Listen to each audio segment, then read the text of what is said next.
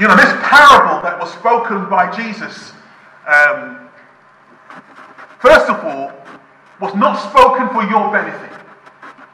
This parable that was spoken to Jesus, first of all, was not spoken to the Western mind or the Western people that meet here in Golding's church, because we are told why this parable was spoken. And we have it here. It says in verse 19, the teachers of the law and the chief priests looked for a way to arrest him immediately because they knew he had spoken this parable against them. This parable was aimed at the people that Jesus was speaking to. So it wasn't about us. It's not about us first and foremostly. So often we look at the Bible and we say, it's about me, you know, where can I get something out of this? It's not about us, first and foremostly. He was speaking to the Jews that surrounded him. But as we go through this parable, there is things that we can take for ourselves. So the first thing that I want to say about this parable, I want to speak to you about a God of persistence. A God of persistence. Let's remind ourselves of the first part of this parable. Here it goes. He went on to tell this parable. A man planted a vineyard, rented it to some farmers, and went away for a long time. At harvest time, he sent servants to the tenants so that they would give him some of the fruit of the vineyard. But the tenants beat him and sent him away empty-handed. He sent another servant, but that one also they beat and treated shamefully and sent away empty-handed. He sent still a third, and they wounded him and threw him out. Now, Jesus is speaking about the Old Testament. You see, God is the one who plants. What does he plant? He plants a nation. That nation that he plants was the Jewish nation. He planted them, he called them out from it started with Abraham. When he called Abraham out, we understand that when they were in Egypt, he brought them out through Moses, and they were going to be his people. They were going to be a people that will produce fruit of righteousness. They were going to be God's witnesses on the earth. That was the reason why God chose them and called them out. He wanted them to be his witnesses. Bearing fruit, doing good on the earth. Now, are you with me so far? Are you with me so far? You with me, right? Okay, I'm making sure I'm carrying you here with me. So that's what God has done. He's called his people for that reason. And the parable goes on that at harvest time, the man, God, sends servants. And he sends them to collect fruit. In other words, he sends them to collect fruits of righteousness from them. He wanted to see that they are being true witnesses. He wanted to see that they are representing him on the earth as they ought to. So he sends servants. But we read that one gets beaten up, another one gets treated shamefully, and still yet another one gets chucked out and thrown out of the vineyard. Now this is the Old Testament history of what happened. Speak to any Jewish person, they will tell you that in the Old Testament, men like Elijah and Elisha, men like Nehemiah and Isaiah and Jeremiah, these men came to Jerusalem, they came to God's people time and time again, and God's people rejected them. God's people threw them out. God's people even killed some of them. And these were the ones that God was sending his servants, his word, again and again and again. And his people was rejecting them and throwing them out. You see, God was persistent. God was persistent. Now, the lesson that I want to to get from here is that our God is gracious, merciful, and patient. He knows your heart. He knows my heart as well. He knows your heart. He knows that your heart is hardened against him. Sometimes it seems that there's so much noise going on around us, we can't hear his voice. Some of us got our fingers in our ear because we don't want to hear his voice. And yet God is so merciful and God is so patient that he sends his word to us again and again and again and again, even though our hearts can be so hard at times. You know, there's a story in Brazil of a mother and daughter. Now, the daughter wanted to leave the mum and she wanted to go into the big city. And the mother said to the daughter, "No, I don't want you to go. It's dangerous out in the big city." But the daughter, in the middle of the night, just got up, packed her things. When the mum woke up in the morning, went into the room, the daughter was gone. She went to the big city. The mother was destroyed. So the mother went to a photographer and had 100 or so photographs taken of herself. And at the back, she wrote something at the back of all the photographs. And then she went to the city where her daughter was. So you know where she went, what area she went, but she went to the city, and through the city, she pinned up pictures of herself. All the pictures she's taken of herself, she pinned them up all around the city. Years went by. One day the daughter, who was sleeping in a B&B somewhere, got up, went downstairs, went out of the reception, and there was a picture of her mum on the wall. It's my mum. She pulled a picture off of the wall and looked at the back of it, and it says, "I don't care what you have done. Come home. I love you." That turned that young girl's life around. She went home. I want to tell you, God has that persistence of love for you this morning. God has that persistence. He will chase you down because he loves you. He will run after you because he loves you. He will watch over your life because he loves you. The love of God is so persistent. He will hound you until you will say enough. Why? Because he loves so much. That is the God that we worship. You can't compare him to Allah.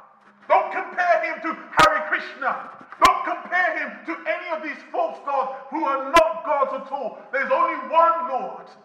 And he has a love for you that is so persistent, that will dog you and follow you even into your very dying day. He has that love for you.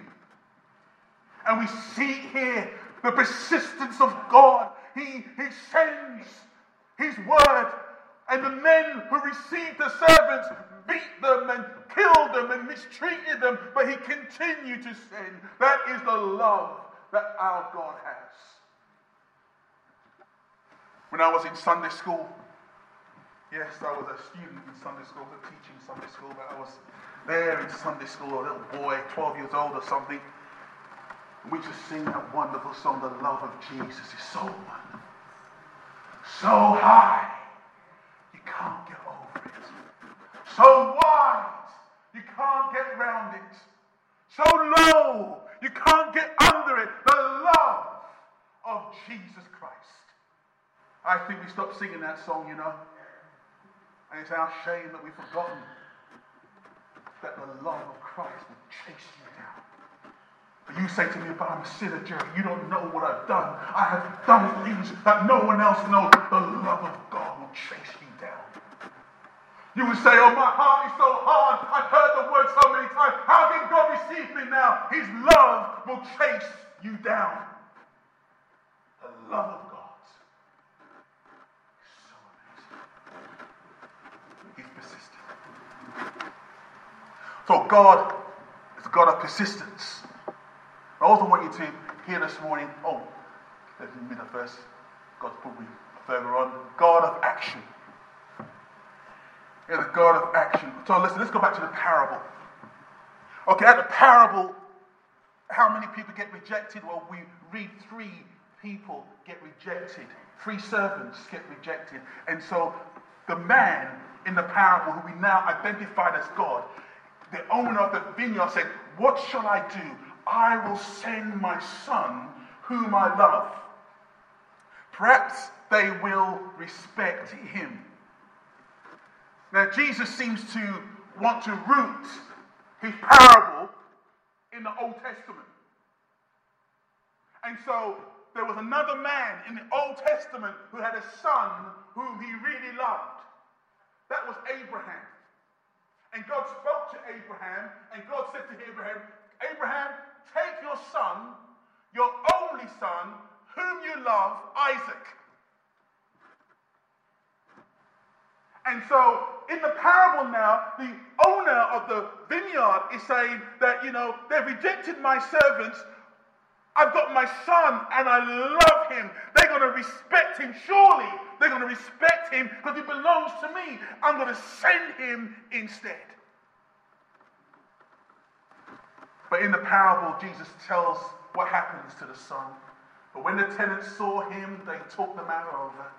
"This is the heir," they said. "Let's kill him, and inheritance will be ours." So they threw him out of the vineyard and killed him. Now you need to understand that Jesus is in Jerusalem. It's very important.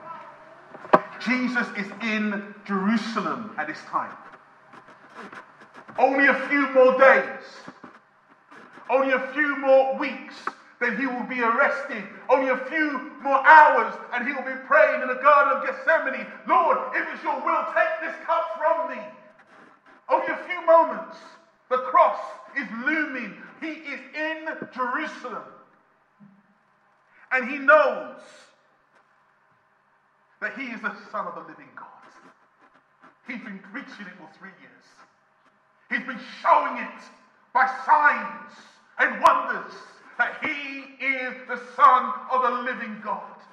And even when he was baptized, we read this, "And the Holy Spirit descended on him in bodily form like a dove, and a voice came from heaven, 'You are my Son, whom I love. With you I am well pleased.'" He was indeed declared to be the Son of God, who was loved by God. And it was this one that the Jews wanted to kill. So we have it. Every day he was teaching at the temple, but the chief priests, the teachers of the law, and the leaders among the people were trying to kill him.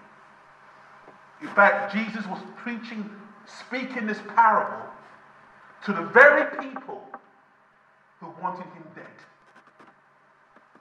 And the parable presents the men in the story. The men in this parable are cruel men. They are wicked men. They are evil men. They are heartless men. They were given the vineyard. They didn't build it. They didn't work for it. It was given to them. And yet in their cruelty and wickedness, they killed the son of the man who gave it to them.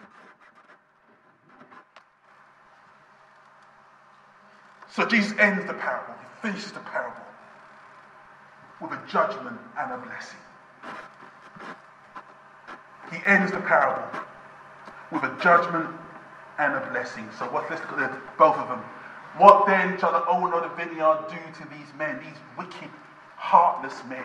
He will come and kill those tenants and give the vineyards to others. A judgment and a blessing. Let's look at the judgment first. In other words, the Jews who killed Jesus would face the fierce judgment and wrath of God. It is God who will come That's what he says. The owner will come and he will kill those tenants. It is God who will come. It is God who will judge. It is God who will finally execute judgment on these men who rejected his son. Now, can I make an application here? You know, it seems that many people in our day seem to be afraid of the devil.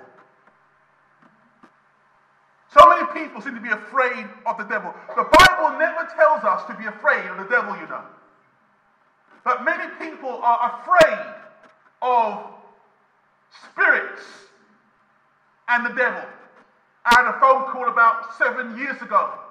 A man who found my number on the Yellow Pages or something. We don't have Yellow Pages so much now, but, you know, one of these things.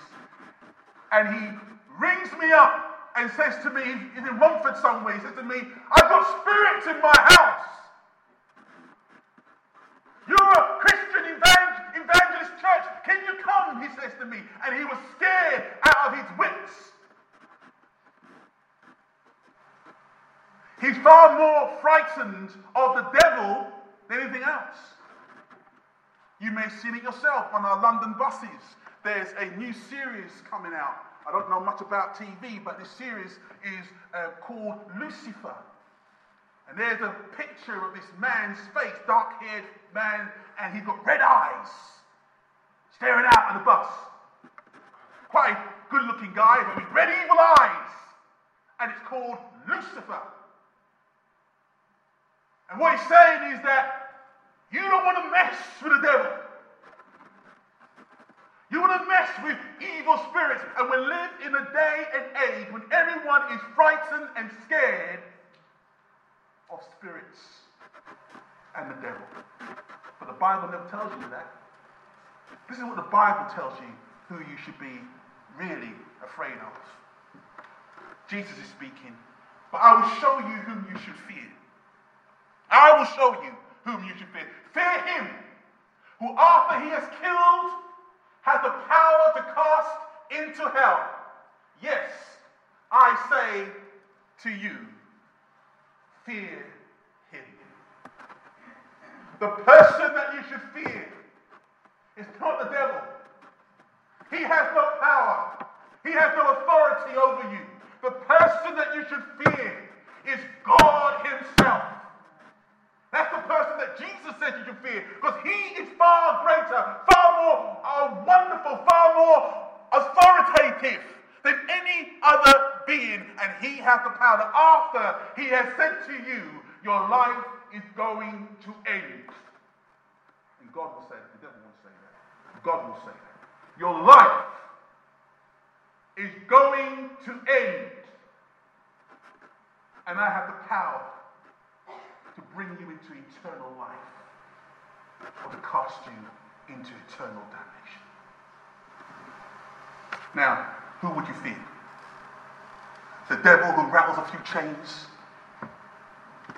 The devil who wants to try to turn over a few things in your house so you get a little bit, ooh.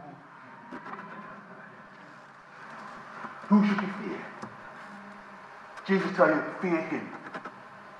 But after the body is killed and dies, and God says, I know your days, I have numbered your days, I know when I'm going to call you home.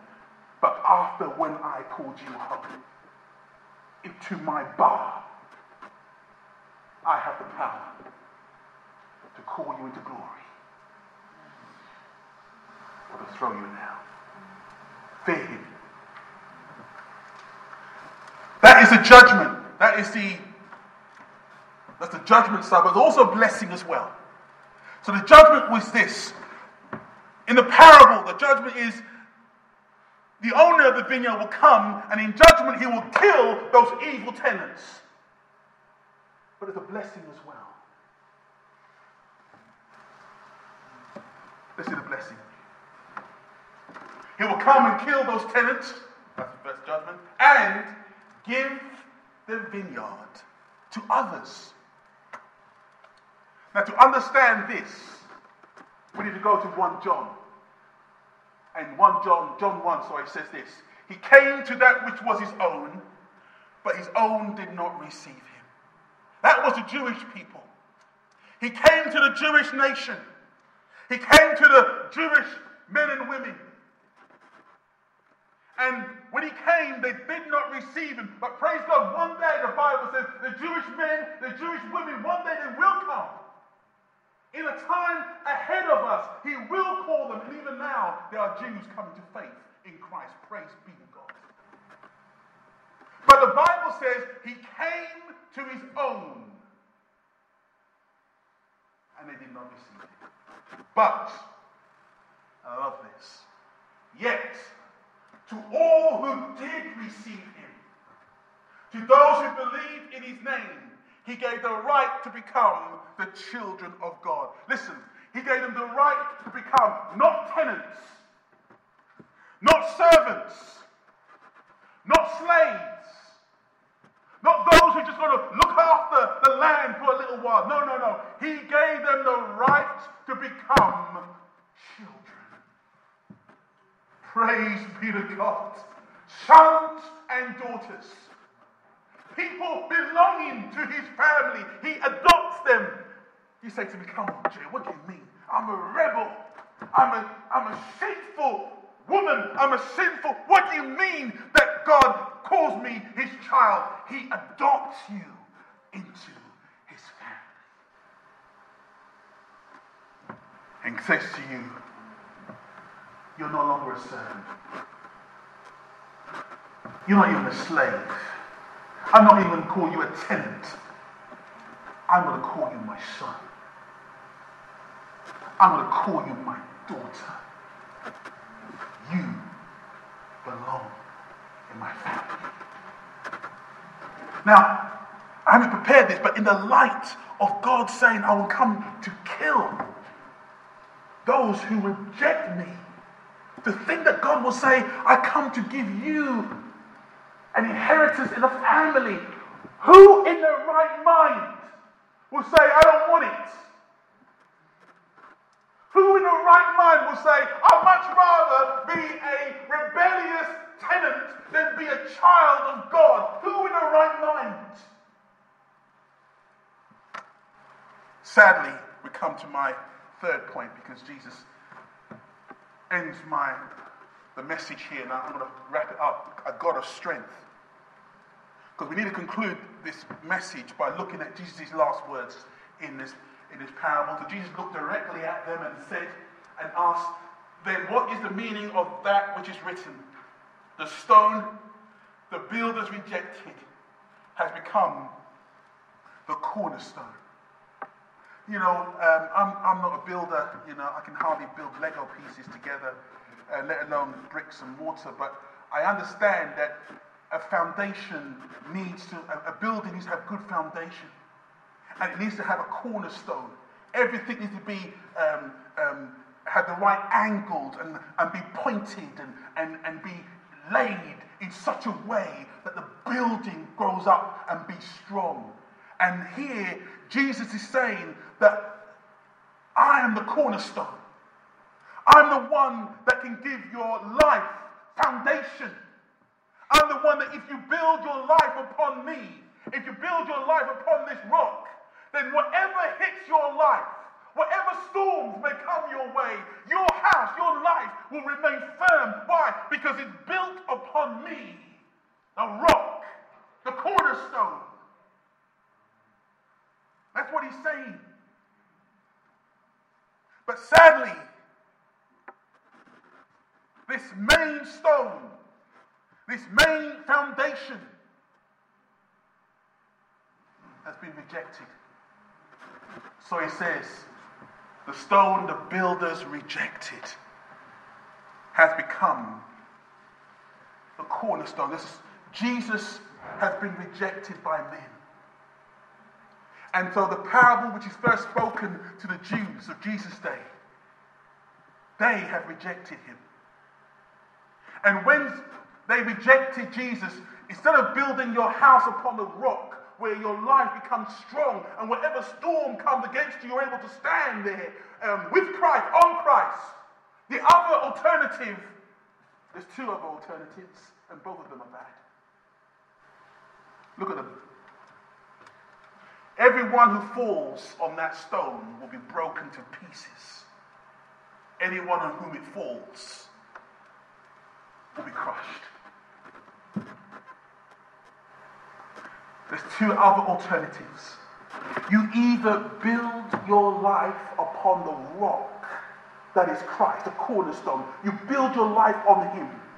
And whatever storms come against your life, you will have a life that stands. That is the first option. The second and third option is that the stone that you reject will fall down on you and crush you completely. That's not a very pleasant message. But that's what Jesus is saying. The stone the builders have rejected has become the cornerstone. And that stone whom you fall on will be broken to pieces. And also that stone, if it falls on you. When I was growing up in church, we used to sing some old hymns. We don't sing much. We sang a few today, which is lovely. We're not singing many old hymns, but there was one old hymn that I used to sing as a youngster. And it was this one. On Christ, the solid rock I stand. All other ground is sinking sand. I just sing that old song. I see some of the ladies here with the hats on and other things that say, yeah, man, I know that song. You young people say, what on earth is that? On Christ, the solid rock I stand. Why? Because I'd rather stand on that rock. I'd rather build my life on that rock instead of having that rock fall on me. Because I've rejected Christ. So the question this morning, as I close my message this morning, where are you standing this morning? That's my question to you. Yes, this parable was directed to the Jews at first. But God is not looking for tenants anymore. He's not looking for servants anymore. He's not looking for slaves. He's looking for sons. He's looking for daughters who will stand on this cornerstone and build a life on him. The Jews rejected Jesus. In a few weeks' time, in this story in Luke, he was crucified and nailed to a cross. He died. But the only reason why he died was that you might have life. And the only reason why he died is to show his extent, the extent of his love for you. I'm going to love you. I'm going to love you.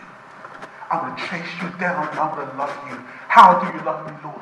I love you. Just look at the cross and you see me there, bleeding and dying because I love you.